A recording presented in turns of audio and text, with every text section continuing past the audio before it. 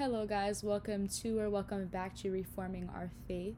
This is my third episode, and I'm excited for this one because I think that it's going to hit home for a lot of people, and we're gonna get deep. And listen, both of my episodes up until now have been real deep. Okay, one was about anxiety, and the other about embracing change. But I have a feeling that this one's gonna be different, and I don't know why, but I just do. I do want to give a little trigger warning before I get into the episode. I will be talking about very sensitive topics, including depression, suicidal thoughts, anxiety, self-harm, drugs, all that stuff. So please, be aware if those are topics you're, sensitive to and all that stuff. Topics that trigger you, but that is what we're going to be talking about today. So I did post my testimony yesterday, September 11th. So, well, technically today, because I did post it around 2 in the morning. So technically I posted it today, September 12th. But anyhow, so I don't want to get so in depth with it because I already did talk about it and already posted about it. So I posted about it on TikTok. My TikTok is Moving with God, if y'all want to read it. I posted an even more, detailed version and just going a little deeper into it on Instagram, which is moving with God, because obviously TikTok takes stuff down very, their guidelines are a lot stricter than Instagram. So but yes, so if y'all want to read that, go ahead. I will still give a brief one here, but not too much because I do want to get into obviously what we're talking about. So I want to tell y'all where it started and, when it started, where it stemmed from, why it stemmed from that, and how its roots affected me, right? Now, I talked about my anxiety and my testimony with anxiety in my first episode. So if y'all want to go hear that, go hear that.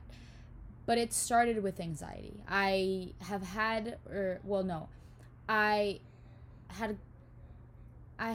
fallen into depression when I was 11 years old. So when I was in 6th grade. But my anxiety came way before that. My anxiety came when I was only in pre-K. Again, if y'all want to hear more about that, go to my first episode.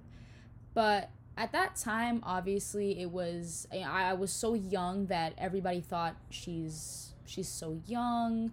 It's just separation anxiety from her parents. She'll get over it, whatever. I didn't. So when I started to get into school and all that stuff, it got very, very hard because my anxiety stemmed from school. So as I got older, by the time I reached pretty much middle school, the anxiety was then social. I felt so disconnected and like I didn't belong there, because when I would go into elementary school every morning for about 4 years, by the time I was in 4th grade, if I'm not wrong, obviously I wasn't crying every day anymore. I was old enough to just suck it up and just deal with it.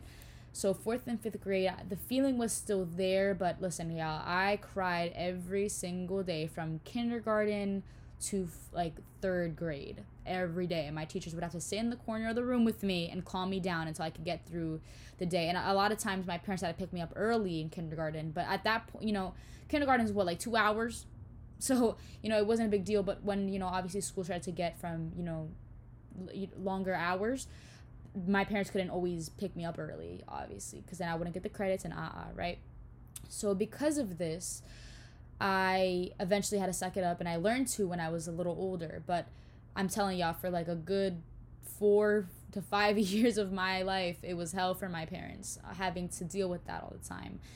And as I got older and I got to learn, obviously, how to suck it up, it was more so the week before, the time leading up to school, and the first month of school was horrible. It was still hell for them. And so yes, when I reached middle school, I'm pretty sure this is how middle school works in most areas. My town has 3 different elementary schools, and I genuinely think mine was the smallest one. So if I was having a hard time adapting there, just imagine me in middle school. And that's eventually why I ended up getting so depressed, because I would come to school every morning. I was crying. I was like, oh, my mom and dad, but everybody else was laughing and having fun and playing and having fun with their teacher and listening to the stories perfectly fine, and just learning perfectly fine, and I wasn't there. So that made room for this feeling of disconnection and this feeling of I guess I dissociated. And so again, when I was having such a hard time adapting here, when you threw me into middle school, I spiraled. And I mean, I was already spiraling, but this was different, because now there's a whole school, like, at least by the time I was in 5th grade, I knew everybody in elementary school. It was the same people every year, the occasional new kids, whatever. But middle school is now a bunch of, it's not the occasional new students, it's 2 whole schools of new students that I didn't know. Y'all don't know what that did for my anxiety. And I couldn't be alone, and that's what's crazy to me. At such a young age, I was scared to be alone with my thoughts. I was, 11? Guys, I was sleeping with my parents in 6th grade still. I could not be alone. I don't know what the fear was, but I couldn't be alone with my thoughts because they felt deadly to me. Just imagine this, you know what I'm saying? Like, their kids get their own room with their own crib as a baby, as a child. I was in 6th grade sleeping with my parents because I was scared. And here's the thing, the fear wasn't of the dark, y'all, okay? A lot of people are like, oh, maybe you were scared of the dark. No, we tried the night lights, okay? We tried the light on. No, I couldn't be alone. I couldn't fall asleep alone because of what I felt creeping inside of me. I couldn't be alone. And my parents felt like a safe space to me. Like, they're the only people that kind of, that those thoughts and that voice in my head, it was silent when I was with my parents. And that's why I was always with my mother, and always sleeping with both my mother and my dad, and for so long. Eventually, when I did get my own room, my mom would have to literally sit on the side of the bed and watch me sleep, and she would have to go upstairs when I eventually fell asleep. And most times, the second she got up from my bed, I was like, where are you going? And sometimes I wouldn't notice, right? So when I would wake up in the middle of the night and she wasn't there no more, I was going and I was knocking on their door. But that was way after, in 6th grade. I don't know, I think it was 7th grade maybe, or maybe the end of 6th grade going to 7th. I don't remember. I genuinely don't remember when I got my own room. But because I didn't even wait when I did. I didn't use it for very long. So I don't know if I got my room in, I think 5th grade. I got my room very early, I'm pretty sure. I didn't use it. So I always had my own room. I always slept with my parents, right? So it was crazy to me that eventually, and that's the thing, when I eventually did get my own room, and I started to not need my mom to sleep with me, I had an aunt that slept with me in my room all the time. So I was just never alone with my thoughts. I wouldn't even allow it. I wouldn't even risk it. So, but anyways, in growing up, when I would sleep with my parents, it got to a point where I was so drained. I hated school. School was like my personal hell. I hated it. That my mom would dress me in bed. My mom would do everything for me while I was in bed because I couldn't get up. Because I knew it was waiting for me when I was done getting ready. And I got old enough to the point where when I was in middle school, I just had to deal with it. I had to show up. I had to keep going. There was not, I tried for years. There was no way of getting out of, going to school. So, but that dissociation, that disconnection to all my fellow peers was there. So I didn't have a sense of self. I wasn't my own person. I was whoever I was around. And I talked about that in my anxiety. I had this fear of not being accepted and all that stuff, that I wasn't my own person. And I had gotten so good at hiding it that nobody could really even tell. Nobody could even really tell. Because that's a lot of the times that I did try to talk about it, let's say to my fellow peers at school, it was always, oh, but your parents are together. Your parents are married. You have a very nice house. You have siblings. Why are you sad? Why are you anxious? Why don't you want to be on this earth anymore? So I learned to keep my mouth shut because I already felt that guilt, and that's why I'm also going to talk about the way that the enemy uses guilt, but that I was self-harming by the time I was in middle school because I wanted to feel something. I wanted to feel something even if it was pain. I had this emptiness. That fear turned into emptiness. But we're going to talk about that. The enemy uses guilt against you in seasons of depression to make you feel ashamed and embarrassed, okay? To then make you feel isolated, misunderstood, alone, worthless, and etc., right? That's all I felt. I felt guilty because I was like, yo, they're right. Like, I have parents that love me. I have siblings.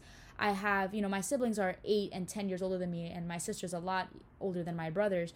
But I grew up with 2 brothers inside the house. My sister never really lived with me. But because all my siblings, I don't like using the term half siblings because to me they are my full siblings. But, for context, they are half siblings. And so my 2 older brothers, again, are 8 and 10 years older than me, but they were always very good brothers to me. Obviously, they, I was the annoying little sister because there's such a big age gap, but they loved me, and I knew that they loved me. I knew they cared for me. I know my parents loved and cared for me. Obviously, there's no such thing as this perfect, no household is perfect. No household. But I was blessed. I even had a household. I even had a house. I had a roof over my head. I had food to eat. I had parents. I had to say, why was I feeling this way?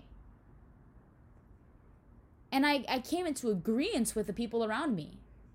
And I was like, they're right. So you know what? I'm going to fake it until I make it. And that made me shy away, obviously, from God and those around me, my family. I had the tools to be like, hey, I need help. But I didn't use those tools because I shied away from them because I was embarrassed. I was ashamed of feeling that way because why did I feel that way? And when I did try to communicate it, even to my family, it was oftentimes that. Why are you feeling that way? They didn't understand it. That's because I didn't understand it. So when I did try to communicate it, it wasn't coming out right. Because how does that even come out right, You're a child. You don't know what I was a kid. I didn't know what I was feeling. I don't know why I was feeling that. So when I tried to, it always came off wrong. And it was perceived as ungrateful. And, obviously a lot of people could say, what they want to say. But I understand my parents in a way because, they did come from rough places. My dad came from a very rough place. And my mom, she didn't necessarily come from a rough place, but in a way that, she never experienced those feelings of depression and anxiety. And if she did, it was, y'all know how the older generations are. It was, I guess, like, not shamed upon, but it wasn't understood. So when my parents didn't understand it, it's not that, they failed me or neglected me. It was just that they didn't understand it. To them, it was like, but we do everything. We provide for you. And they aren't wrong. But it wasn't that I was lacking a roof over my head or loving parents. It was this thing that I had struggled with for so long that it became my norm. Like, it became my normal. Struggling like that, feeling fear all the time became my normal. I became numb. So when I started self-harming to feel something, even if it was pain, anything, just to feel anything, guys, it breaks my heart to this day that I felt like I had to do that to feel something. And that there's kids out there, people out there, even younger than I was, feeling that same way. And I just want to take 2 seconds. The enemy disgusts me. The devil, he irks my soul. Because so many kids and so many people believe that lie of his.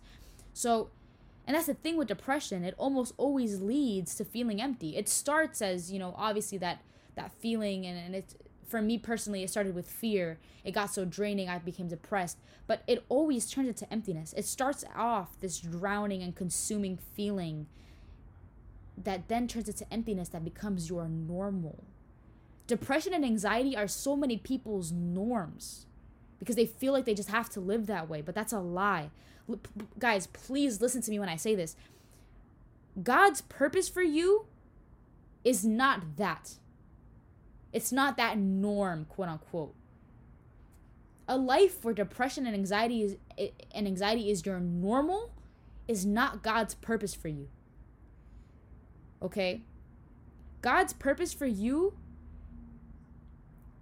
is you know what? Let me get into scripture in a second. He created you for a purpose, and unless you seek him first and the kingdom of God, you're not going to know that purpose.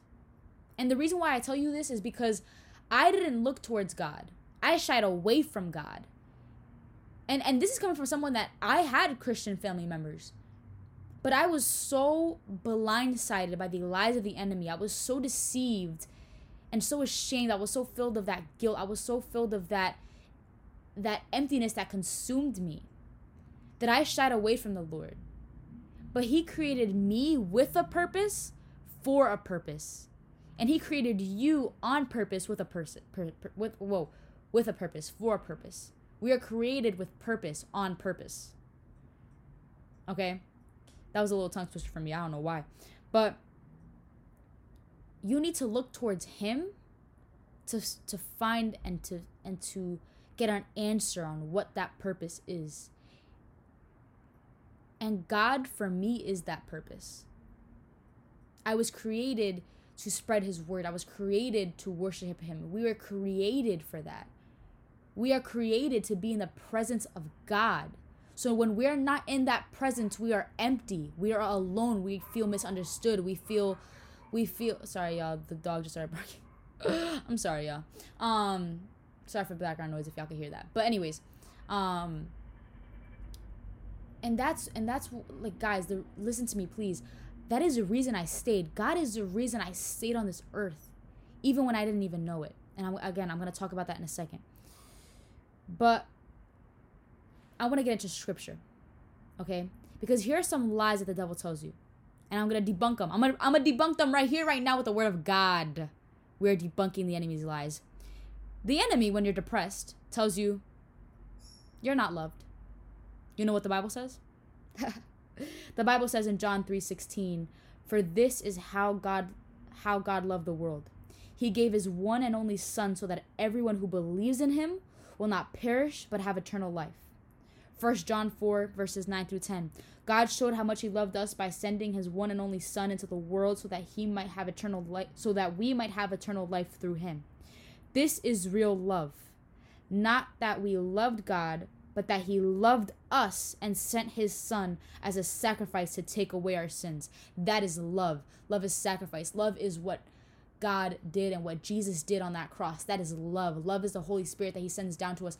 God is love, period.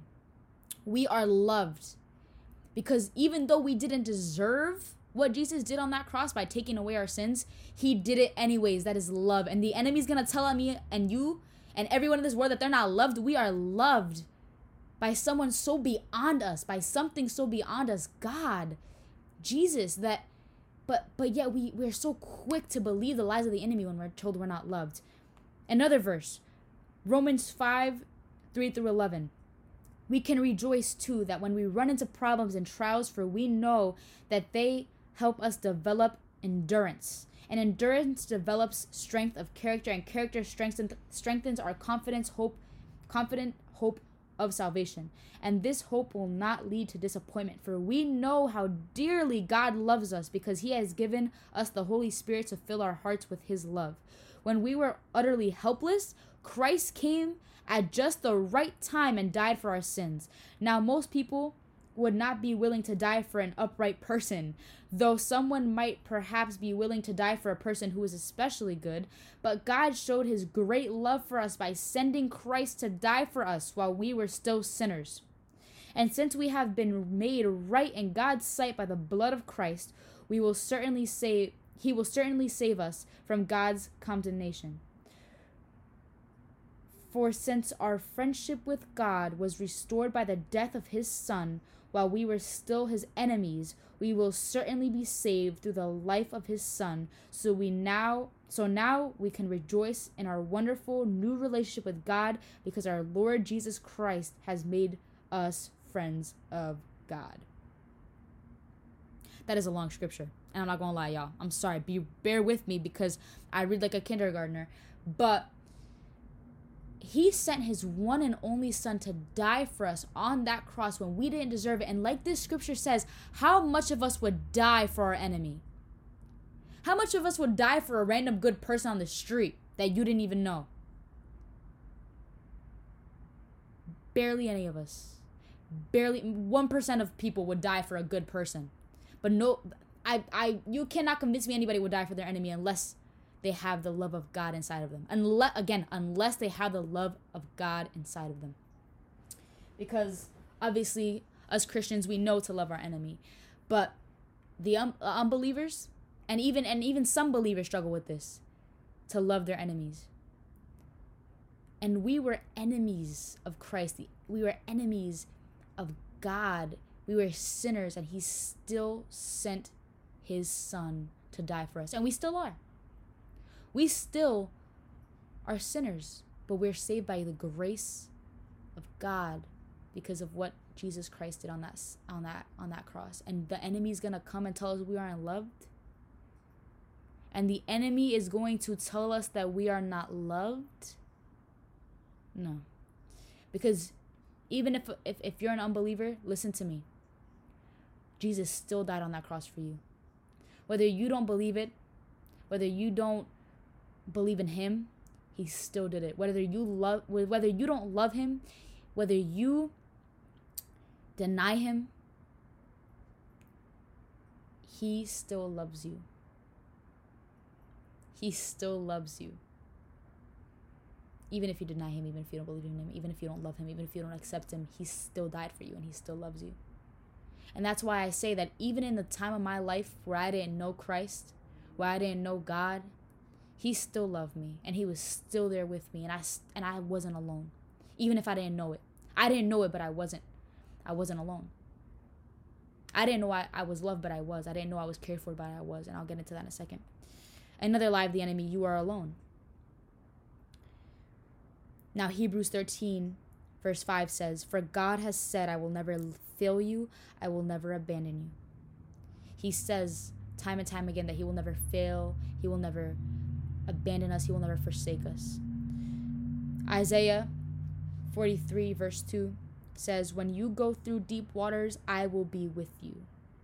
When you go through rivers of difficulty, you will not drown. When you walk through the fire of oppression, you will not be burned up. The flames will not consume you." Another verse says, "For the Lord your God is living among you. He is a mighty Savior. He will take delight in you with gladness. With his love, he will calm all your fears. He will rejoice over you with joyful songs." Deuteronomy 31, verse 8 says, "Do not be afraid or discouraged, for the Lord will personally go ahead of you. He will be with you. He will never fail you nor abandon you." Another one. "This is my command. This is my command. Be strong and courageous. Do not be afraid or discouraged, for the Lord your God is with you wherever you go." Joshua chapter 1, verse 9. Sorry. We are told we're not alone by the devil. We are lied to by Satan, saying that we're alone. But the Bible tells us over and over again that he will never leave nor forsake us. And that's why I was saying that even if you don't know God, he has not left you. Even if you don't know God, he has not abandoned you. Even if you don't know God, he is still with you and you're still not alone. Even when I didn't know God, I wasn't alone. Another lie: nobody cares about you.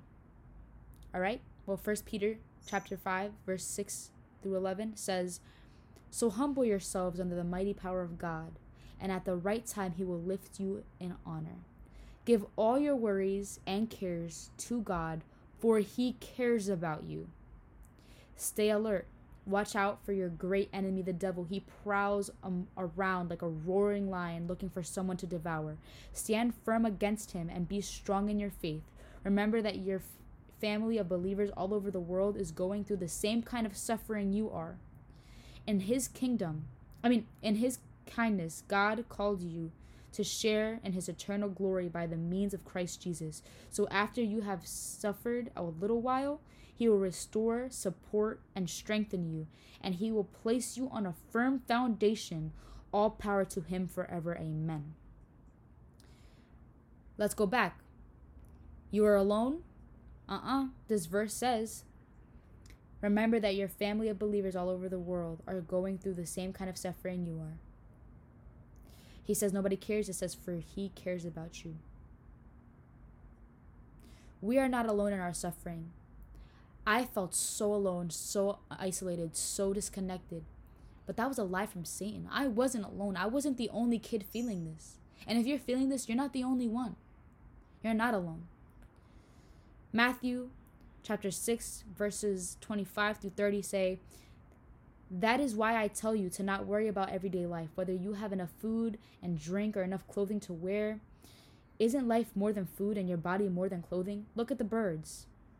They don't plant or harvest or store food in barns, for your heavenly Father feeds them. And aren't you far more valuable to him than they are? One more time. And aren't you far more valuable to him than they are? Can all your worries add a single moment to your life? And why worry about clothing? Look at the lilies of the field and how they grow. They don't worry or make their clothing. Yet Solomon in all his glory was not dressed as beautifully as they are. And if God cares so wonderfully for flowers that are here today and thrown in the fire tomorrow, he will certainly care for you. Why do you have so little faith? This scripture says you're not only valuable to God, but you're cared for by God. Now, another lie, right? You're not valued. Luke 12:11 says, Luke chapter 12, verse 11. Why do I say 11? Verse 7. Luke chapter 12, verse 7 says, and the very hairs on your head are all numbered. So don't be afraid. You are more valuable to God than a whole flock of sparrows. Yo, God knows how many hairs you got on your head. I'm sorry I'm yelling at y'all. But God knows how many hairs you got on your head. And you're not, and Satan is going to tell you you're not valued? Yo, like that's what, bro. Oh my goodness. Oh my goodness. Yo, Satan is so full of, excuse my language, but crap. You're gonna tell me I'm not valued? And he knows the amount of hair I got on my head? You're gonna tell me he don't care about me when he cares about the birds and the lilies? Please, bruh, please. Keep your little, sorry, Satan just enrages me. John chapter 10, verse 10 says, the thief's purpose is to steal and kill and destroy. My purpose is to give them a rich and satisfying life. Going back to what I was saying earlier, that's why I say that God doesn't want that for you. That norm, just living with depression and anxiety, God didn't create you to just live with depression and anxiety. No. God wants to deliver you from depression and anxiety. He wants to cast that out of you because that is not his purpose for you. Like I said, he created for you. He created you on purpose, with a purpose, for a purpose. He doesn't want that for you. It says here, my purpose is to give them a rich and satisfying life. His purpose for you is to find satisfaction, contentment, love, care, value, worth in him. It's the enemy's purpose for you to steal, kill, and destroy, to steal your happiness, to steal your joy, to lie from you, to lie to you, to kill what's inside of you, to kill that calling that God has for you, that purpose, to kill that, to steal that from you, to destroy it, to destroy you from inside out. That is Satan's purpose, but that is not God's purpose for you.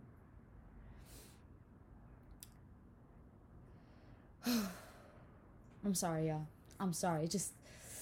It kills me to know that there's so many people believing the devil's lies. I believed the devil's lies for years of my life, that I wasn't loved, I wasn't valued, I wasn't cared for. I was just so blinded by his deceitful ways and things that guys, I didn't think I was gonna see 15 years old. I was in middle school and I didn't think I was gonna see 15 years old. I didn't think that because I didn't want that. I hoped I wouldn't see 15 years old. I hoped that I would have escaped my mind by then. And I thought that the only escape was to not be here anymore. I felt like I was a burden to those around me. Because when I looked around, I was hurting those around me by being so hurt. So I thought it was easier for them if I wasn't here. I thought it was easier for me if I wasn't here. But if I would have let God shine his light in my darkness, if I would have accepted and embraced God's love for me, that's all I needed. That is all I needed. I needed to turn away from the lies of Satan and see the truth of God. Not one person on this earth is not loved by God. Not one person on this earth is not worthy or valued by God. Not one person on this earth is abandoned or forsaken by God. Even if they don't know him, even if they don't accept him, even if they don't believe in him, even if they deny him, he still loves them. He still is with them. He still stands by them. Every single person. Now, I want to talk to y'all about coping, okay? Coping and overcoming the emptiness, because I was coping by hurting myself, cutting myself, burning myself. And later on in life, when that emptiness crept up inside of me again in high school, I started to do drugs. And I want to do a completely different episode talking about my testimony with drugs and all that stuff.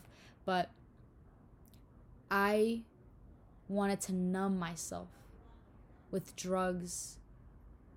And occasionally, I wasn't much of a drinker, but occasionally I would drink, I would go out, I would party, I would get crossfaded. That's self-harm too. Self-harm isn't just cutting your skin. Self-harm isn't just burning yourself. Self-harm is also smoking too much, drinking too much, even at all. If you do it to numb yourself, to numb something inside of you, to shut up the voices in your head, that is also a way of self-harm. There's so many things in this world that are self-harm that we don't consider self-harm.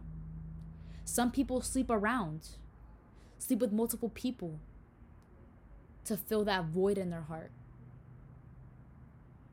That is also self-harm. Anything that makes you feel that you need to make you feel something or not feel something is self-harm. And that's the reality of it. Believe it or not, call it BS, whatever, it's the truth. It's the truth.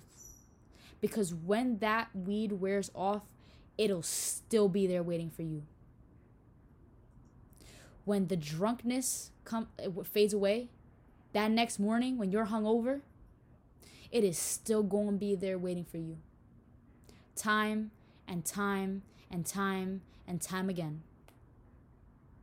When you're sleeping around to feel something, to not feel something, that feeling is still going to be there inside of you. When that person gets up out of your bed and leaves, or when you get up out of your bed and leave, or whatever, the bed and leave.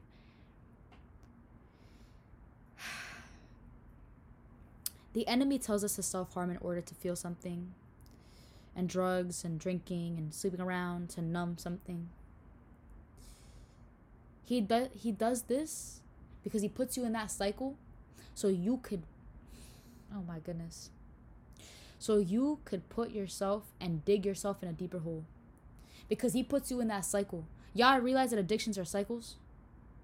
When Satan puts you in that, when the devil puts you in a cycle and an addiction, he don't gotta check up on you.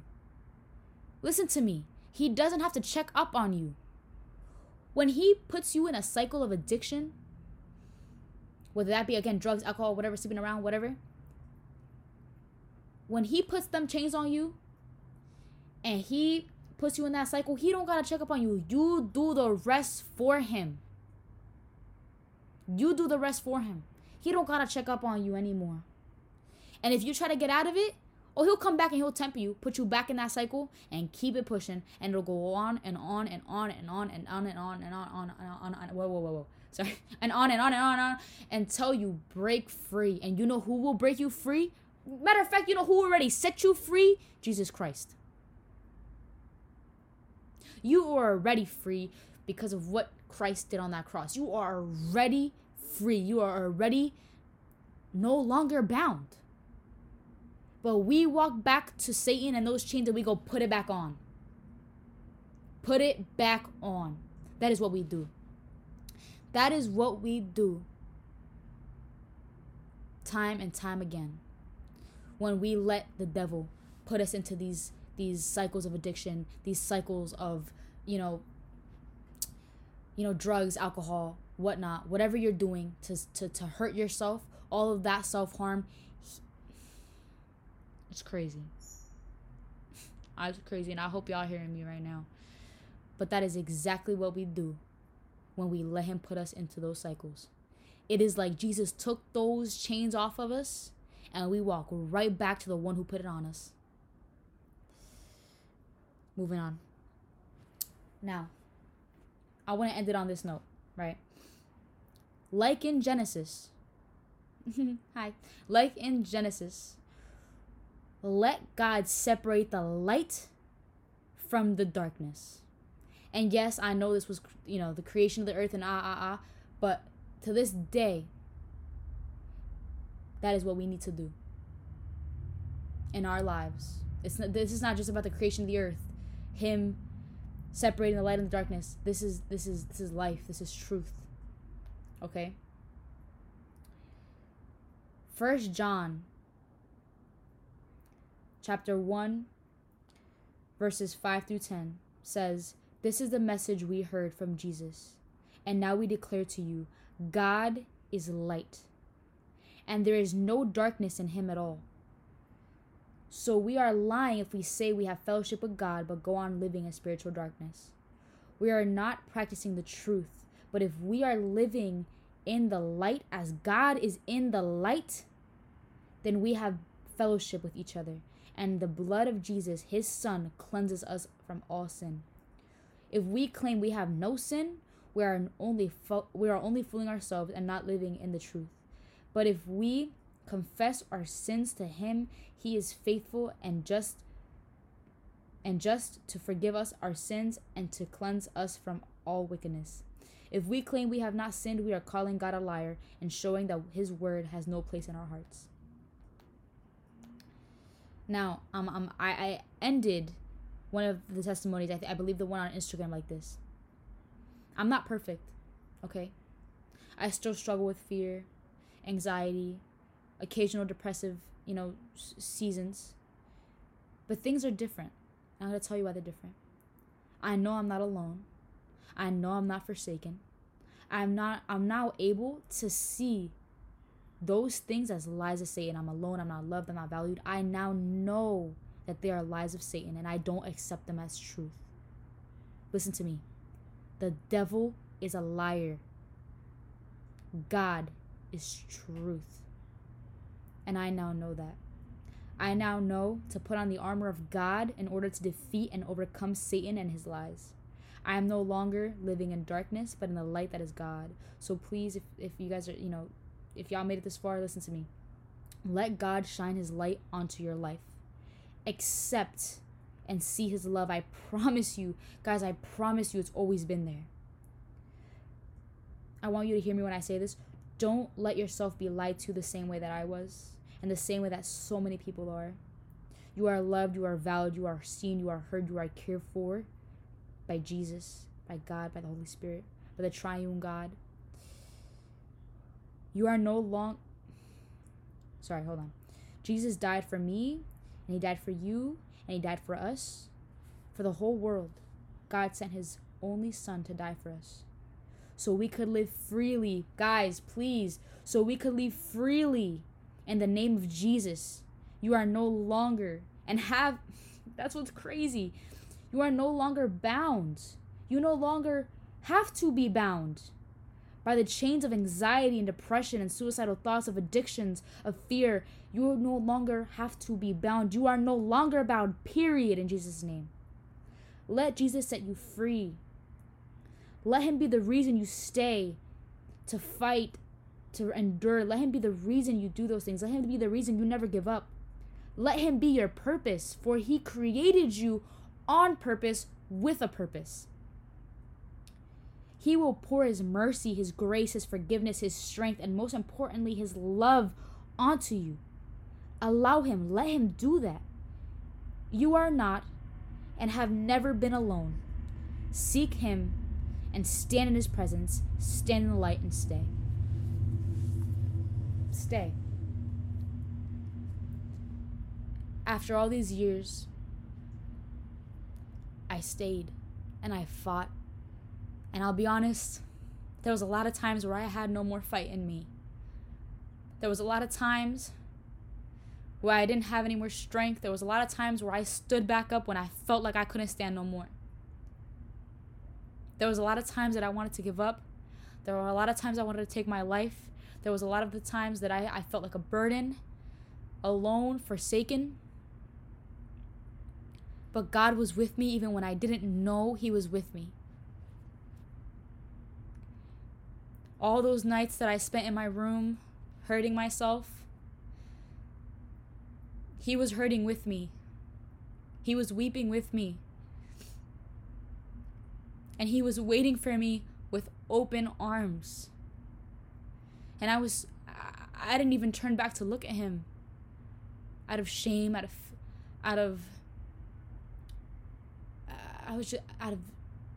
deceitfulness. I was deceived by the enemy.